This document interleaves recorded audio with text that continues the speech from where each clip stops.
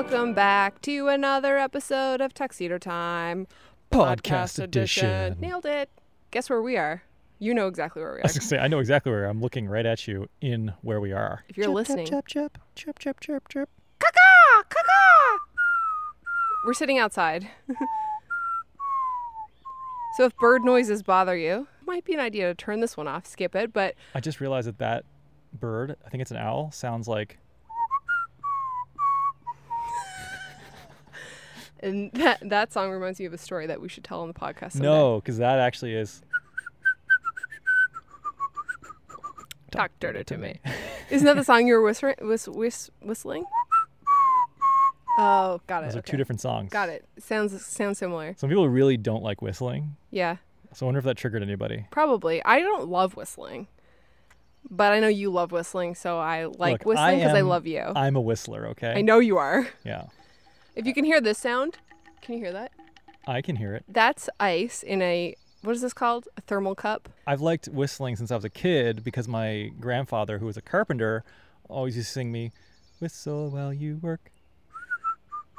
Do you remember that song? Yes, I do. Anyway, Both of us, actually, Chris and I both have like thermal cups with water and ice in them because it's hotter than all Jesus outside. What temperature is it today, Chris? Let's see. A temperature that we never get in St. John's, Newfoundland, I'm sure. yeah, but It see, feels what's like going to it's- happen is you're going to report this in Celsius, but most of our viewers are going to be alienated by that because they use Fahrenheit. Hey, convert 30 degrees Celsius to Fahrenheit.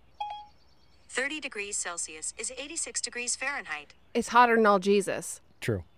God, I don't know how to do 30 degrees. Like 17 Celsius is my ideal temp. Like right now, I'm basically in the nude on our patio right now. Like gut is hanging out. I got a bra on. Okay, so the purpose of today's episode isn't to tell you about the bird that's screeching in the background. But we're going to talk Oh my about... God, that's the one. I'm not hearing that one. Is that an owl? I don't know. It sounds kind of like Who's. Okay, today's episode, we're going to be kind of... We're not really talking about... Well, we're kind of talking... We're talking about... This is basically words. This is our origin story. No, it's not. Yeah, it is. Because Vancouver is our origin story, and this is a behind the scenes on the Vancouver episode we did. We're going to talk about more about the film itself, the thought process. So if anyone is confused about what Becky's talking about, you're probably not confused because anybody who's listening to this podcast probably follows and watches our YouTube channel. YouTube channel? YouTube channel. You maybe follow our YouTube channel? But if you don't know what we're talking about, we released a film recently called The City That Changed Our Lives. And No, it was called The City That Changed Our Life. Okay, fine. I don't even know the title of it. But anyway, it's a story about the whole Vancouver story, basically. Yeah. And what the city meant to us, everything we faced when we were there, including hardships, and how our life trajectory was rapidly altered. Yeah. And we took a bit more of an abstract approach to it that was a little bit more, instead of saying, then this happened, then this happened, then this happened, because we've already done that on the vlog. Right. It was more so a thematic overview, shall we say, that was maybe a little bit more relatable to some people, a bit more generic and abstract, that was probably more relatable to people who are watching it, because I think everybody in their life at some point goes through hardship and life change that was thrust upon them without their consent. Definitely. Yeah, I mean, I guess that right there is kind of the essence of what the film was, is that amazing opportunities can come from what seems like the hardest times of your life. And social media can, viewing someone's life through the lens of social media can really Distort reality. Distort reality, exactly. Yeah, because that's essentially what happened to us. Now, if you guys want to know like more about that story, I'll link all of the videos that you need to watch in order to get caught up in that story in the show notes, which is beckyandchris.com/podcast, whatever episode number this is, 11, I think. But yeah, so this was kind of more of like a filmic, abstract story told of that year in Vancouver, kind of a tribute to Vancouver, and not just us sitting down and talking, but more of like a short film. It's kind of one of our, I think that's like the first short film we've made on our channel. I don't know. What is a short film, though? Well, I guess to me, like a short film. I'm sure, like, quote unquote, real filmmakers would be like, Oh, you've God. never made a film in your life, Becky and Chris. Yeah. I guess to me, like a short film would be something that's like planned, storyboarded, scripted, tells a story from start to finish. And this is the first time we've kind of done that in fully. Like we've done some scripts, loose scripts for other So would videos. a documentary then that you do on the fly, like, say, Cold Island, not be a film? Well, I think that would be called like more of a documentary. Like that's like a docuseries. Like you have short film, and then you have documentary. Fall under the umbrella of film? Yeah, I guess so. I think Anyway. I think it's just like a genre of film. Yeah, I think that whatever label you put on it doesn't really matter as much as the product itself. Yeah, I agree. I learned so much, man, making this video. Like, I think that's like the coolest thing about YouTube and working for yourself is being able to experiment with different types of content delivery. And we're so used to doing vlogs all the time and run and gun and documenting. Cold Island was, I would consider a docuseries, but it was still documenting and run and gun, but we kind of had more of a structure and conceptual idea of what that was going to be. But this video was like, we scripted it, we storyboarded it, we did these like abstract narratives, we did these like in-depth edits, and I feel like telling the story through animation and different types of abstract sequences, we've never really done that before. I think we use different editing styles and different media. Like you said, we did motion graphics. We're more heavy on the motion graphics than we normally are. Yeah. In addition to titles, and also, as you said, a little bit less, a little bit more abstract in the concepts. Yeah, for sure. So let's talk about the concept a little bit in the abstract way that we kind of told that story. So we didn't want to sit there and say, first this happened and then this happened. So we kind of had to wrap our heads around how we wanted to tell a story and what, like, was it third person? Was it first person? So we started the film off basically with a tease of what the film was about, because of course every good story has a beginning, middle, and end. And when I heard that the first time, I think Casey and I said it was the first time I ever heard that. Is that a good story? Is a beginning, middle, and end or whatever? What does that even fucking mean? Beginning, middle, and end, okay. But like elaborate on that shit. So what does Act it mean? 1. So for me, and I've taken some courses over the last couple months through the pandemic on filmmaking and documentary filmmaking. And the beginning is like the tease. So like you start off your film or your video with like a tease of what's happening to kind of hook the viewer into what they're going to get throughout the film. Then of course the middle is the plot, how everything unfolds, the stories that are told, whether that's one story, two stories, three stories, and then the ending is a conclusion. So how all of those things tie up. So that was helpful. I think like learning more. I'm sometimes a little bit simple. Like I feel like it's obvious what a beginning, middle, and end means, but like when you're trying to wrap your head around telling a story, making a short film or a documentary, like when you really start to think about it, it's like, wait, what? Like it's almost overwhelming with when you're trying to tell a story of magnitude or of size, that there's a lot of information. Like where do you start? What do you put it in? What's the flow? And what does the audience want to see? And what's the takeaway? Well, it's kind of like a little puzzle. Yeah. And You've I got think all like, these pieces and you're trying to construct it into a digestible, interesting form. right. And oftentimes doing it in a linear chronologic order oftentimes isn't the most engaging format. Sometimes it's nice to, and then you've got parallel stories too that flow. So if you've told all the stories sequentially, then you're really just making three different stories that aren't really intricately related. Mm-hmm. But if you can sort of meander between them, you can hold the viewer's attention and tell three parallel stories that all sort of coalesce into one finale, if that makes sense, that's Right. related. Yeah. Do you ever find like when you're making a video, it's like when you think about the idea of the video surface level, it seems very obvious and almost easy. And then when you start to get into the nitty gritty of it, it becomes overwhelming because there's so much you can do. I can relate to it because I see you do it, but I never really have to do it myself. Yeah. Essentially, I feel like the easiest way for us to like wrap our head around that story, it was kind of like, instead of saying this happened and that happened, it was kind of like, here's a little bit of history so you understand, A, why we were in Vancouver, but then also tying in that storyline of like why we were back in Vancouver and what that meant, because we filmed a bunch when we were there in February. We mentioned that in a podcast before with Chris and Lizzie and Iz and Johnny. We were there with them, and we wanted to include that footage because this one of the parallel storylines was like coming back to the city with friends we would have never met through unless we had started YouTube, like Right, through the but internet. that wasn't immediately apparent, the relationship, until the end where we said Right. we would have been back here with friends if it wasn't for YouTube. Right.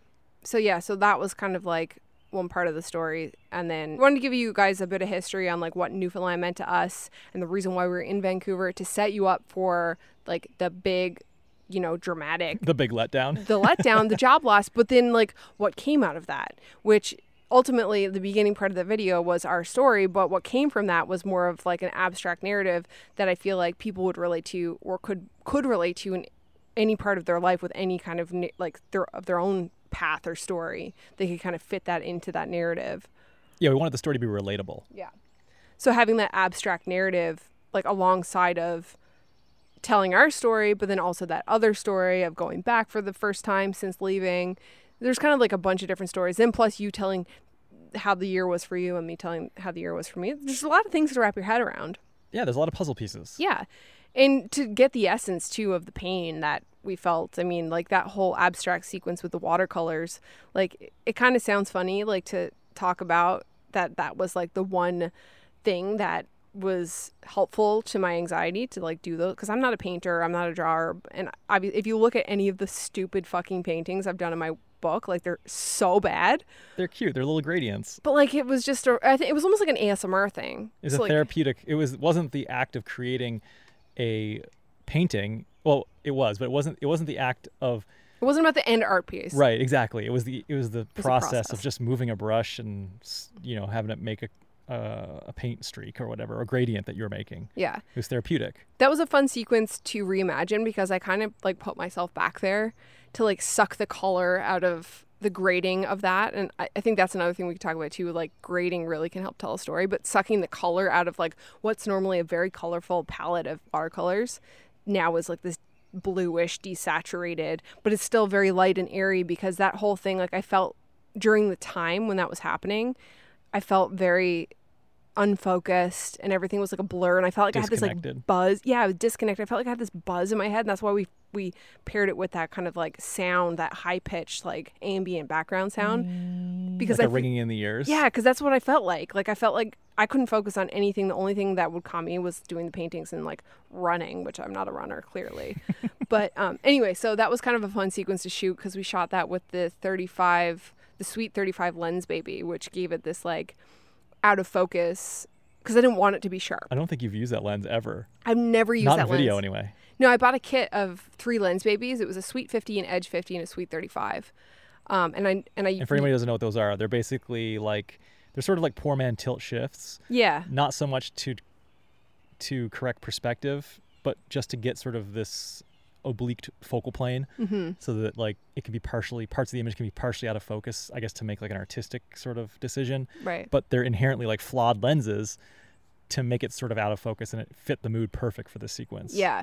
So it was fun to like shoot that, and that was your idea, Chris. Well, I just went into the gear shelves and just looked I was trying to find something that had the closest focusing distance. Yeah. And that was like... Yeah, so we went back to our Canon lenses to see if there's anything there that had a macro setting, and nothing really did. So then I was like, well, if we disconnect the lens and we can sort of fake an extension tube to change the minimum focus distance of the lens. But even with that, it was very hard to still get the level of macro that we wanted. But I think what we ultimately did was we did a combination of the lens baby, which inherently was a little bit out of focus and soft, plus that lens is all manual focus, by the way, right, plus the lens whacking with the lens detached from the body, allowing light leaks, plus that also inadvertently allowed us to focus closer because it's like functions like an extension tube. Yeah, so that was kind of fun to play with because like that whole sequence, I wanted it to feel dreamy and desaturated and blurry and get that essence. Yep. I want to talk about the day in the life sequence and talk to you about that, but moving on from that, going into that waterfall narrative, we actually didn't shoot that with the intention of having that. When we were in Vancouver, we didn't have this video planned. We just decided, like, when we were landing, like, oh shit, like, we should make a video, and it can't just be a vlog. It needs to be something more than that. When you shot that FPV clip, you just wanted to shoot a cool FPV clip, I think. Yeah, it was definitely a retrofit. There's a few comments asking, like, oh my God, did you shoot this clip with this exact sequence in mind? And while I'd love to say yes, we have that level of planning and dedication, the answer is a resounding no. I was just shooting FPV clips, and we had this shot that we wanted to incorporate, and then it was after the fact that we sort of said, okay, how can we incorporate this into the video, not just as B-roll, but also as the clip in its but also as the clip in its full entirety, because I think for people who aren't really familiar with FPV drone clips, it's a fairly and seeing any FPV clip is impressive, but I think that the whole take from top to bottom, it was a one continuous take that was probably over a minute long, and rarely are you ever going to show a clip that's over a minute long in an edit. Yeah. And I was like, how can we show this clip in its full entirety? And the only way was to kind of have like this sort of metaphoric voiceover. Right.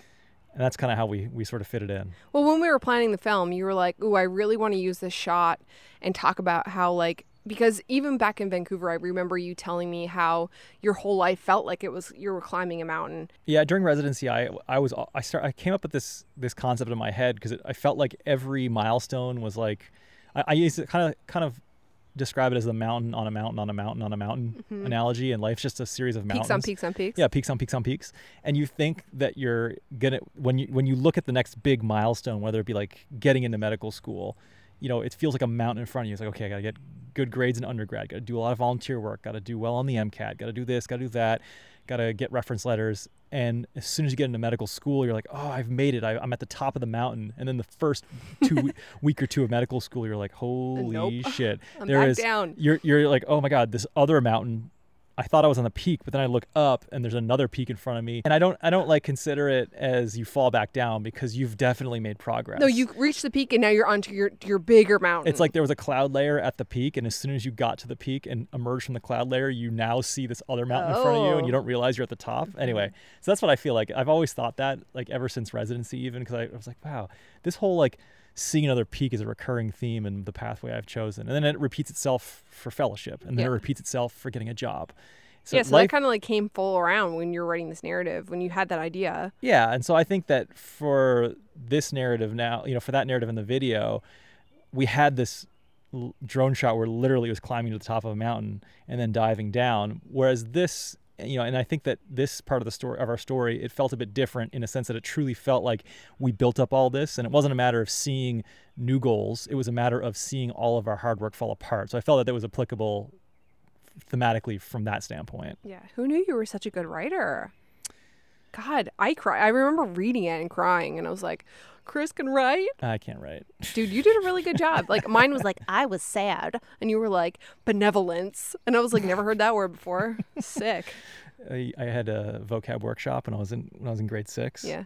Part of our language arts. I remember there was these like modules we had to do every week, which is vocab workshop, and there's like 20 words in the dictionary that weren't all that common, but it was, I guess the goal was to increase your vocabulary, expand the horizon of your lexicon. Well, clearly it worked. And that, I'm pretty sure benevolence was one of the words in that. I'm pretty sure a lot of the words I use was from vocab workshop. Oh my God, that's so funny. Yeah. Well, it worked out. It was a beautiful narrative. Oh, thank I was you. crying. But Thank yeah, you. so that was kind of a cool way to use the drone clip.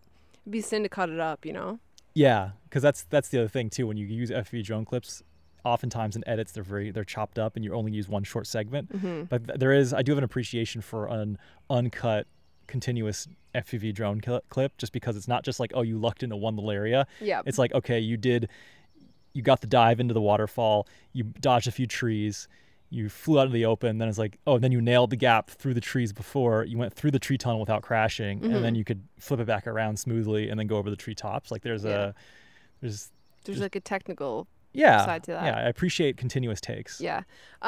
You guys seem to really like that part. I think that was like a crowd favorite of the film. People, like a lot of you guys commented how much you liked the FPV clip with that narrative. I thought it was really cheesy actually when I was recording it, but I thought it was good. That was the only way I could get a full FPV clip in there. So I had to leave the room while you were recording. I know. Yeah, I was too self-conscious. I actually got really self-conscious recording my stuff around you too, because we don't usually script stuff. I actually get really usually self-conscious around you anyway. Like if you're watching me film, like when we did the end video, which was just a tutorial. Yeah, it was just released, so that's on our channel too. I was super self-conscious you watching me. You don't have to be embarrassed around me. No, I know, and there's no reason for me. I've seen you naked. I know. I'm basically half naked right now.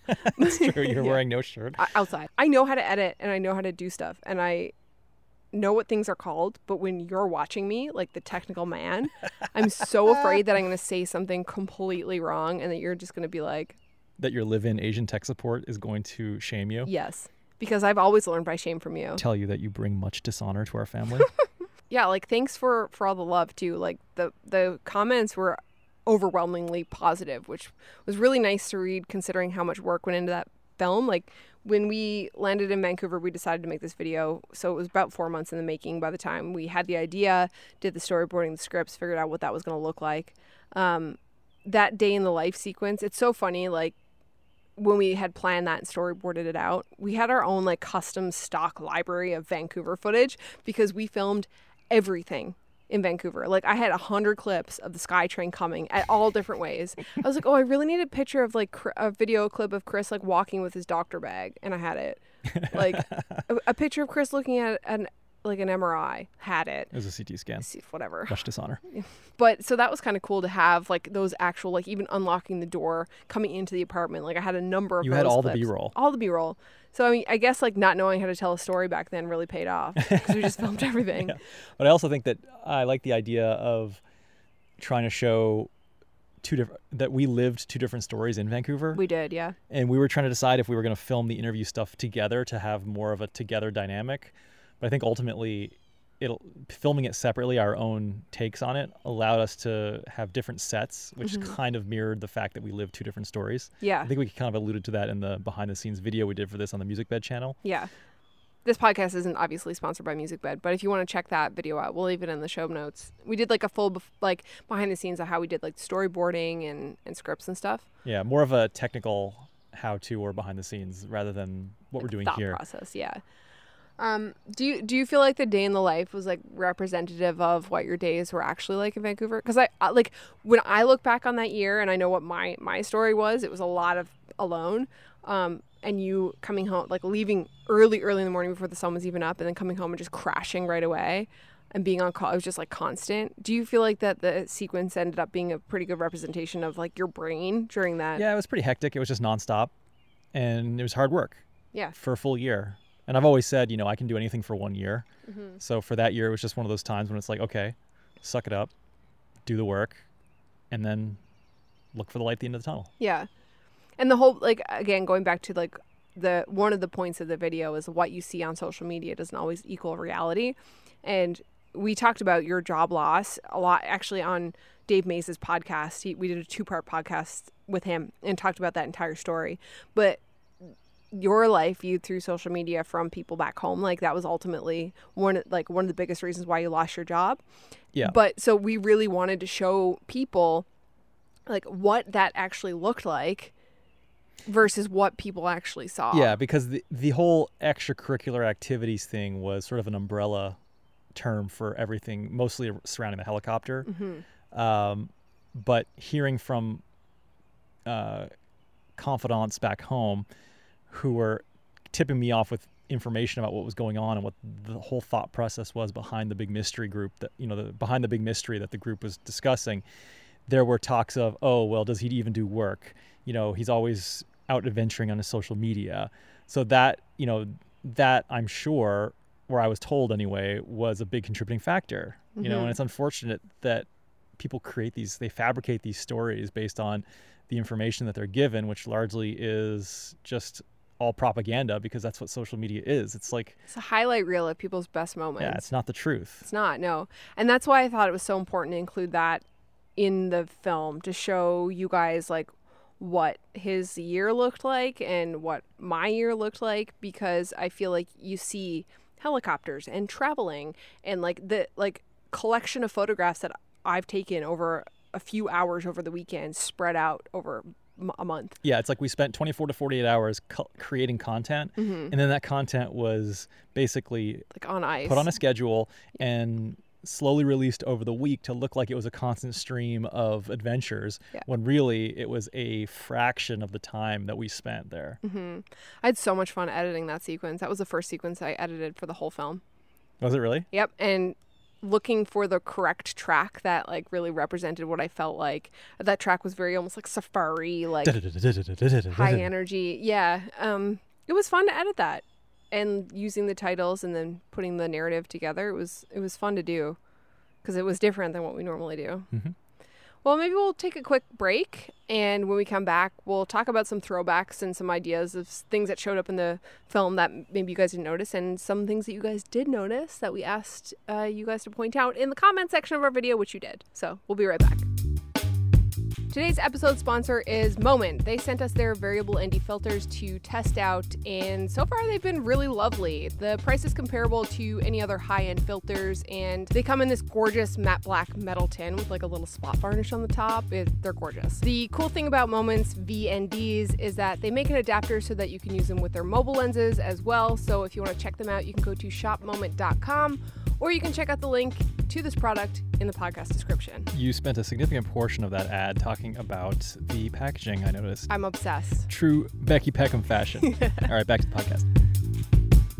Hidden Little throwbacks to Vancouver. All right, so some throwbacks in the film that only maybe the people who have been with our channel since the very beginning in Vancouver would recognize. Mm-hmm. Number one.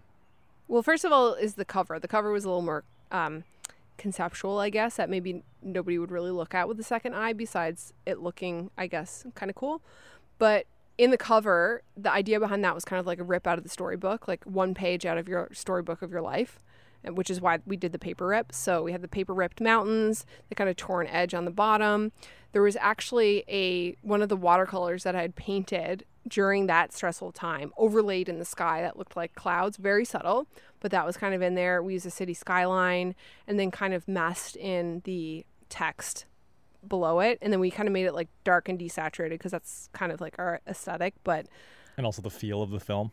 And the feel of the film, yeah. And so I kind of mocked that up, and then Chris took that and created that whole title sequence, doing that whole parallax effect. So when we had like the logo come up and then the page ripped, it was kind of like that rough storybook kind of feeling. Oh, we have filmed a tutorial for that, how we did that. Yeah, we should do it. Yeah. Because a lot of people asked, is that just stock footage, or did you actually rip a piece of paper? Yeah, we ripped a piece of paper. You'll have to find. Oh, you just spoiled it. Oh, you'll have to find out. Yeah, you'll have to watch the behind the scenes, the how-to on it. Yeah, we'll put up a tutorial on how we did that. So that was kind of the thought process behind like the cover, and then we used that for the thumbnail. We used it in the title sequence, and we used it to advertise on Instagram and Twitter. So another thing that we kind of put a lot of thought into, or what we wanted to use as sort of a throwback element, was the soundtrack or the music choices.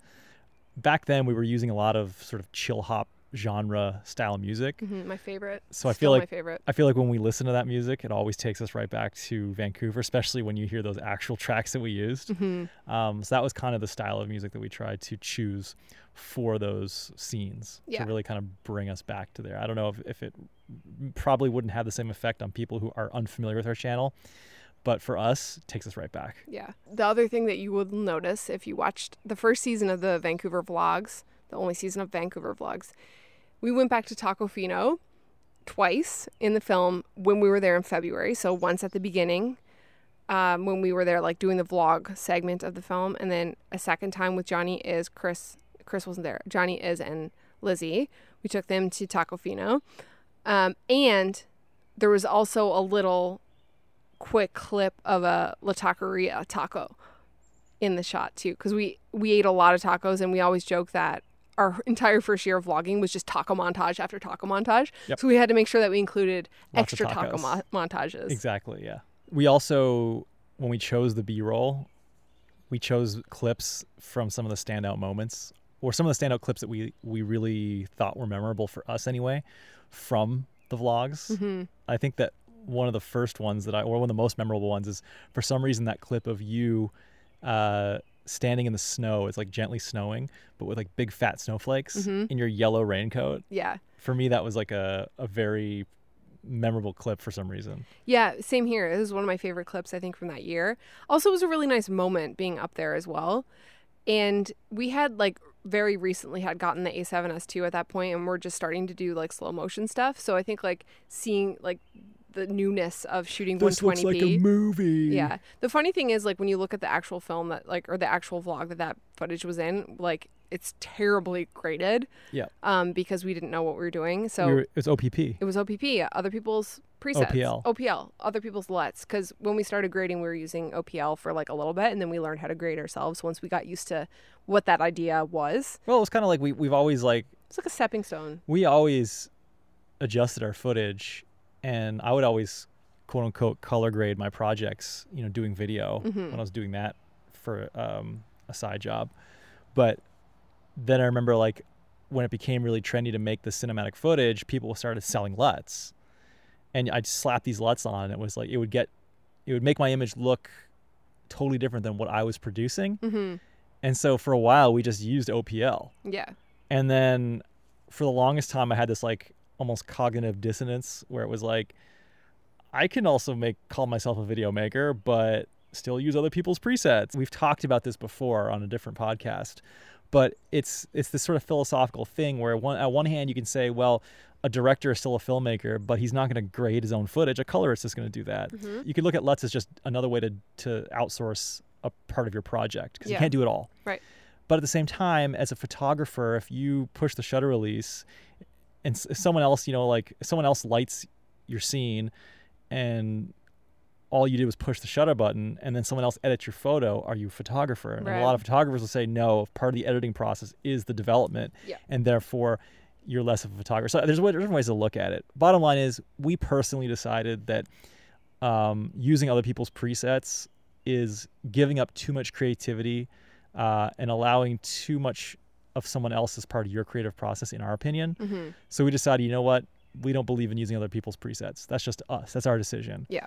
And that's why we've kind of take the approach of we don't sell our presets. Yeah. But with that said, we have a lot of grading tutorials and we're very transparent on how we get our look. Definitely. I think too, like when you're starting out, you do what you can to make the process easier because there's so much to learn and it becomes overwhelming. So, for us, I think it was like, okay, well, we're learning how to make YouTube videos and we're trying to make our audio good and our videos good, but like we'll slap OPL on for now because we're perfecting these other things. And once we get a handle on this, then we can add color grading because, if it's taking you a week to edit a video, plus you need to learn how to color grade, you're never going to get your video up. Right. So for us, it was like we could easily just slap on OPL, other people's LUTs, and get the video up. Yeah. But looking back on them, like skin tones, atrocious. Color, atrocious. So going back and picking some of those favorite clips and regrading them, knowing how to use curves properly and HSL, like secondary masking and things like that. But more so having our style. Because I think after a while, we were all over the place with looks just depending on what LUT worked the best. Oh yeah, we were like, okay, this scene is like this. We'll make this LUT. We'll use this LUT because it has this different feeling. Whereas now, literally like, just going through a drop-down menu and clicking like, oh, let's try this one. What looks Nope. good? Let's try this one. Nope. And it's so stupid. It is. And so now we just like grade all of our videos the same because I think it makes a cohesive brand. When we did Cold Island, we did a slightly different grade, and for the film, we did a slightly different grade depending on the scene because we know how to do that. Like the day in the life sequence is very green and dark. Yep.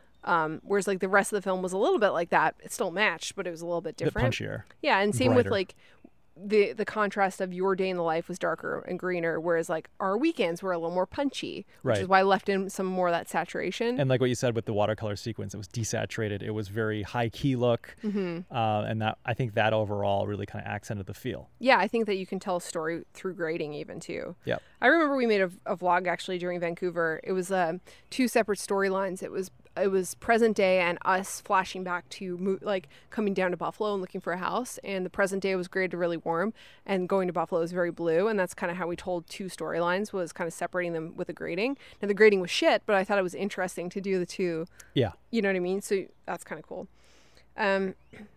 So another thing that was a little bit of a throwback in the film was when we were leaving the airport and we got on the SkyTrain, there's a shot of Oak Ridge Station. Oh, yeah. On the SkyTrain. So probably not a lot of people realize, but Oak Ridge and 41st Street, that was our stop. That was our subway stop. Episode 1, of season 1, where you and my mom went to look for apartments. Like you had a map there, which showed kind of basically where all the spots we were looking at. All the neighborhoods. So that was kind of like a little throwback to there. So in our pinned comment on the video, we asked you guys if you recognized any throwbacks for anybody who's been here since the very beginning, which not many people have, because I think we were like hundreds of subscribers then. Yeah. So the first one is Farts Photography says, My favorite handle. little throwbacks such as Helicopter School, SkyTrain, and of course Taco Fino I didn't know existed until watching your vlogs. Oh, Taco Fino's so good. That crispy, crunchy carnita that they only have at the Yaletown location is so good. They're all good. I love them all. Yeah. It's funny. I recognize, with a name like Farts Photography, Yeah. I recognize that name from the very beginning. Yep. Oh, 100%. All right. Tyler C says, been a lurker since the Reno days, subscriber since the trip to Terrace video.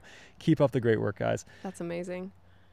The Terrace video was a long time ago. Yes, first that of all. was actually the first episode of second episode of season 2 or something. That's when we were finished. I finished my fellowship, so I was finished my training, but we were still living in Vancouver. Mm-hmm. It was after I lost my job, but before we figured out what we were doing. Yeah, we had like a 3 or 4 month buffer. Yeah, so what I was doing was I was like, well, this all worked itself out because I ended up working part-time with the group that I was had trained with. Mm-hmm. They're like, oh, well, if you don't have any plans, like we can hire you on. I was like, oh, great. Can I do it part-time? They're like, sure, whatever. Okay. Yeah. Which was great Mm-hmm. because they were so flexible, Yeah. They were super accommodating of you. which was a stark contrast to the job back in St. John's that I lost, which was literally over scheduling, and they were very inflexible. Mm-hmm. So yeah, they were like, okay, yeah, fine, work part-time, whatever, which was great because then I finished flight school, Yeah. and I was working as a radiologist part-time, finished flight school in the other part-time, and then one of the locums I did was through the group was I went up to Terrace, BC, which is like up in the north, which is like rural, remote, far away from everything. I was so excited that you got to go up there because we had never really gone that far up in BC. Right. And I was home in St. John's for a couple weeks, and you were up to Terrace, I think, for a few weeks. So I actually flew to Vancouver and then flew into Terrace to meet you there Right. for like 2 or 3 days. Which was kind of pointless for you because, well, I mean, it wasn't pointless for you because you got to see the area, but we didn't spend any time together. No. I was like literally working the entire day till 10 p.m. every night Yeah. because there was so much work to do. I remember we made this video and we called it Went to Terrace, BC and Saw Nothing. And the reason why we named it that was because we were going up with these expectations of going on adventures and hiking, and people were like, there's all these things to see, like here's a list of stuff to see. And in the reality, Chris worked from like 8 o'clock in the morning till 10 p.m. or 11 p.m. at night, so he didn't get to see anything because he was No. working, not because Terrace was shitty, because it wasn't. It was beautiful. Oh, beautiful place, yeah. But somebody commented and they were so offended by the title, and I don't was think like, that they watched oh. the video. I don't think they did either. I think but they that just was saw like, the video and then said, oh, they assumed that it was negative when it was really just meant to be like, yeah, well, we didn't see anything, but the reason is because we ended up working the whole schedule time. is so hectic, yeah. Yeah. But I think that was my first taste in like, oh, clickbait title. Sometimes you had to kind of think of like titling through like multiple different eyes and how they could be taken. Not that that was like a bad, I mean, clearly you didn't watch the video, so it's fine. Exactly. That's on them. That's not on us. So, okay. So next comment was by Adam Green. He said he started watching our vlogs to learn about Canadian life and ended up moving to Vancouver from the UK. That's amazing. I love that. It's so bizarre. Like imagine, like how do you like? It's so random. You find some just random couple on YouTube making videos who happen to be in Vancouver, and then, but just I don't think that our experience in Vancouver is necessarily representative of what life as a Canadian would be like. But then again, whose life would be really? Yeah.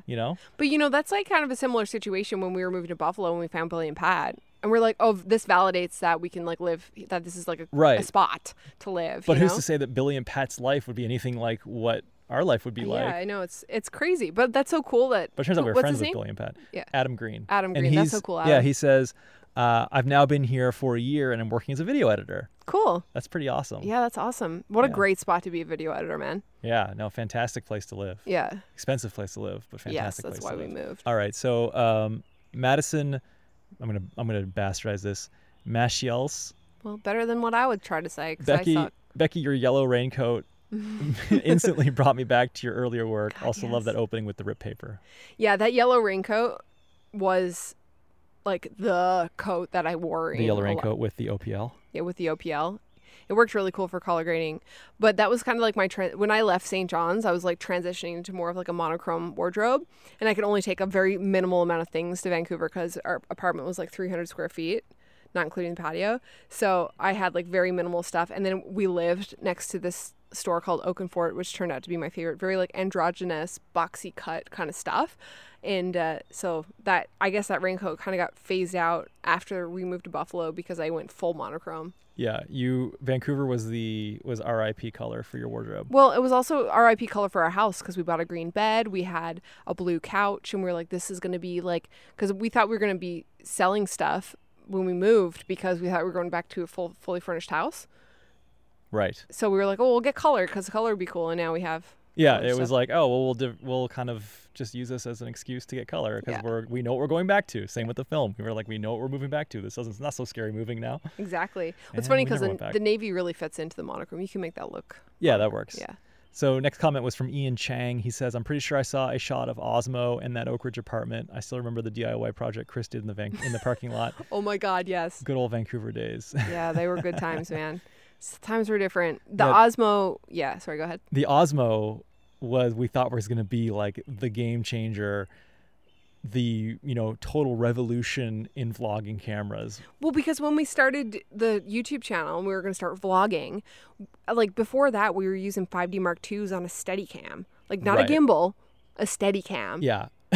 And so we were like, oh my God, this tiny little camera is stabilized in this little tiny handle. This is going to be incredible. Right. And it wasn't because of all the shortcomings, which we've, I guess, documented in many Yeah, we prior did a videos. full review, I think. That was the Yeah. first time we shot on the A7S II. We Bottom rented it. line is that it took forever to fire up. You had to use your phone as a monitor. It just didn't work well. Didn't focus. was The hard- audio cut out sometimes. Hard to like, color correct. Yeah. yeah, it was difficult. had no limiter built into the audio. It was just, I don't know, it felt like a beta release. Mm-hmm. It just didn't have all the kinks worked out of it. Yeah. Yeah, in project in theory it was good, but in practice it was just a failure. Yeah. But we also bought a Phantom 4, Yes. a P4 for a drone, and I remember thinking, it's like, oh, well, buying a drone, it's like, oh, well, this Osmo, this would be a great vlogging camera. I was like, I'll just go all DJI. And don't get me wrong, DJI makes great products. Their but- drones are fantastic. They're Yeah. the only drones I use besides like FPV. Well, even FPV, I've adopted Oh yeah, we have their, a DJI FPV. their HD FPV system. But That's anyway, right, yeah. the Osmo product line had a lot of room for improvement. Mm-hmm. All right, next comment is from Rapwire.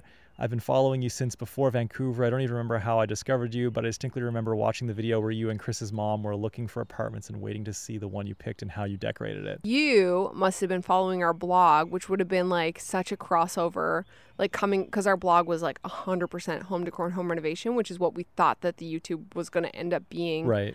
But then it ended up being adventure travel. Is there still a video which was a DIY how to lay laminate flooring? Yes. Is that still on our channel? At Yes. the very beginning. So bad. How to lay step 1. Yeah, but it was very HGTV inspired. Yeah, and that's like not what we ever wanted to go for, but you learn by doing it and looking Right. back and being like, oh, this feels awkward. Right. Okay, next comment. Louis Luzaka. When I'm all in caps, when I met you at the Gary Vee keynote and we met D-Rock, that was the Yes. coolest day ever. So happy for your growth. Oh my God, yes. So Gary Vee came to Vancouver to do a keynote, and I was like, I'm going. Because during Vancouver, I listened to a shitload of Gary Vee.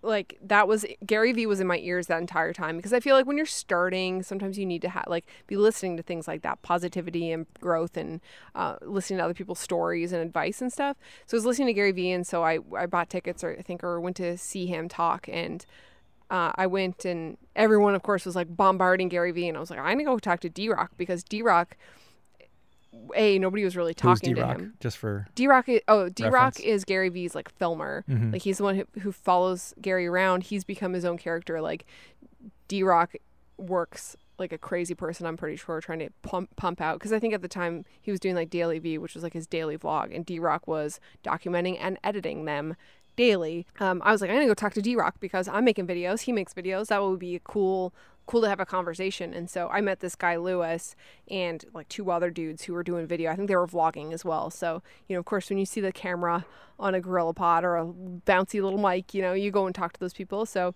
anyway, yeah, it was cool to actually, there's a video of that day. link in the show notes. Yeah, link in the show notes. Yeah. Yeah, so it's cool. It was cool to like go back through that. And what did that like film mean to you? I think we kind of talked about it, about how this is like sort of the closing of a chapter. Yeah, to me, like finishing and editing this story and making kind of like this tribute it was like finishing the last chapter of a book and then closing the cover of that book and putting it on the shelf. Like I feel like I don't even need to talk about the story anymore, because I feel like it's almost like closure, Yeah. or like it was like a form of therapy almost, to like put that Yeah. together. Yeah, because I think that whole experience, while we know we landed with our feet up, although it didn't feel like it at the time, it happens so slow, and change happens so slow that you don't really appreciate how far you've come. But looking back on it now, it's been so long. It's like, wow, so much has changed since then. So much. And I feel like it's so true that like time heals, because things have definitely gotten easier. Like we started our YouTube channel 4 years ago. 4 years ago, we moved to Vancouver, and 3 years ago was when you lost your job. And, it's super raw when it happens, for 6 months, year, getting You're bitter used- about it. Bitter, you're When angry. someone does something that you view as intentionally malicious to try to hurt you, yeah, it's a terrible feeling. or just do it for their own benefit without any regard for the outcome, it just really leaves a bad, bitter taste in your mouth. It does, and you yeah. resent so not just the one person, but like the whole system, everybody who enabled it. I even remember thinking like in my head, "F Newfoundland, f that place, f everybody there." Yeah. You know, this is we've been wronged, and it's the whole province that did it. But I mean, you look at that and That's irrational. it's an irrational thought. And Yeah. I even at the time I could look at it objectively and say, you know, that's not a rational thing to think. But you're salty as fuck. Like, But you're you mad. you're mad. You just You want to other take, people to hurt. You know what I mean? You want to hate on some shit because you're hurting. Yeah, you have these negative feelings, and you look through everything just negatively. Everything's glass half empty, Mm-hmm. and it's just you feel this. You start feeling this deep sadness, and then it turns into this deep anger, Yeah. and it's very hard to overcome that. It is. Yeah. And sometimes, I think I realized at one point in my life, it was kind of like I can continue to like harbor these ill feelings and this negativity, and I can let that shape me into who I am, Mm-hmm. or I can try to just like get over it. Yeah. Look at, hey, you know what? We've made real progress here. There are good things that come out of this. Mm-hmm. And then you can just choose to let it go. Yep. And it's like, okay, whatever, It's freeing when you make that realization and you can let it go. And it does take time. I mean, Jesus, like if you look at the timeline of when it happened in March of 2017, and then even coming down to Buffalo looking for apartments and stuff, and your job interview in like September, we were still hurting. And that was, 6 months? Yeah, no, don't get me wrong. I still think the asshole did it is a piece of shit. Yes. And I would totally tell him that if I ever Right. came across him. Yeah. But Oh, yeah. But like, Yeah. I mean, you're not like, I mean, we were devastated. I remember coming down to Buffalo and when you and I had a discussion, we were at the hotel and we were laying in bed and you had just had your interview and we were discussing whether we were going to move here or not. And I remember bawling. you cried I cried. because this is not how you envision your life panning No, out. it was devastating for me. And then the idea of moving down here and like into the city, I had no idea. Like, and I don't think I had a great first impression either. When I left, that's when I realized that I had to make connections down here in order to make this work, or else I was not going to be happy, which is then when I found Lindsay and Billy and Pat on the internet, and that changed everything. Finding Mm-hmm. people who were doing the same thing, who loved Buffalo, who were willing and open to including somebody else in their friend group, and now they're my best friends. Like, Yeah. it's insane. So, time heals, like you said, and changing your perspective helps immensely. And instead of just dwelling, kind of, seeing what opportunities are kind of there and running with them and trying to look at the bright side and looking at things like glass half full instead of glass half empty, and getting there is challenging. Yep. But, it's helpful to have a partner who's supportive and, you're kind of lifting each other up. And I think it's helpful. It is, definitely. So on that note, I think we're ended Well, off. first of all, before we leave, I want to say, I realized something the other day. I realized that you could get voice memos through the Anchor app, because somebody sent me one and complained about the hiss that was in the background of the podcast. Free content. Yeah. But I would like to utilize that. So in a couple of episodes from now, whether it's the next one or the one after, Chris and I are going to do a relationship Q&A. So I'm not sure if it works, so we're going to test it out as a collective unit. You guys, Chris and I, download the Anchor app and send us a voice memo with your question about our relationship. And if we pick your question, we'll include your soundbite in the podcast. So make sure you say who your name is and where you're from, and ask your question, and we'll try to include it in the podcast if it works. Okay. All right. Anchor app. So on that note, do that, and we will see you in the next one. Yeah. Thanks for listening.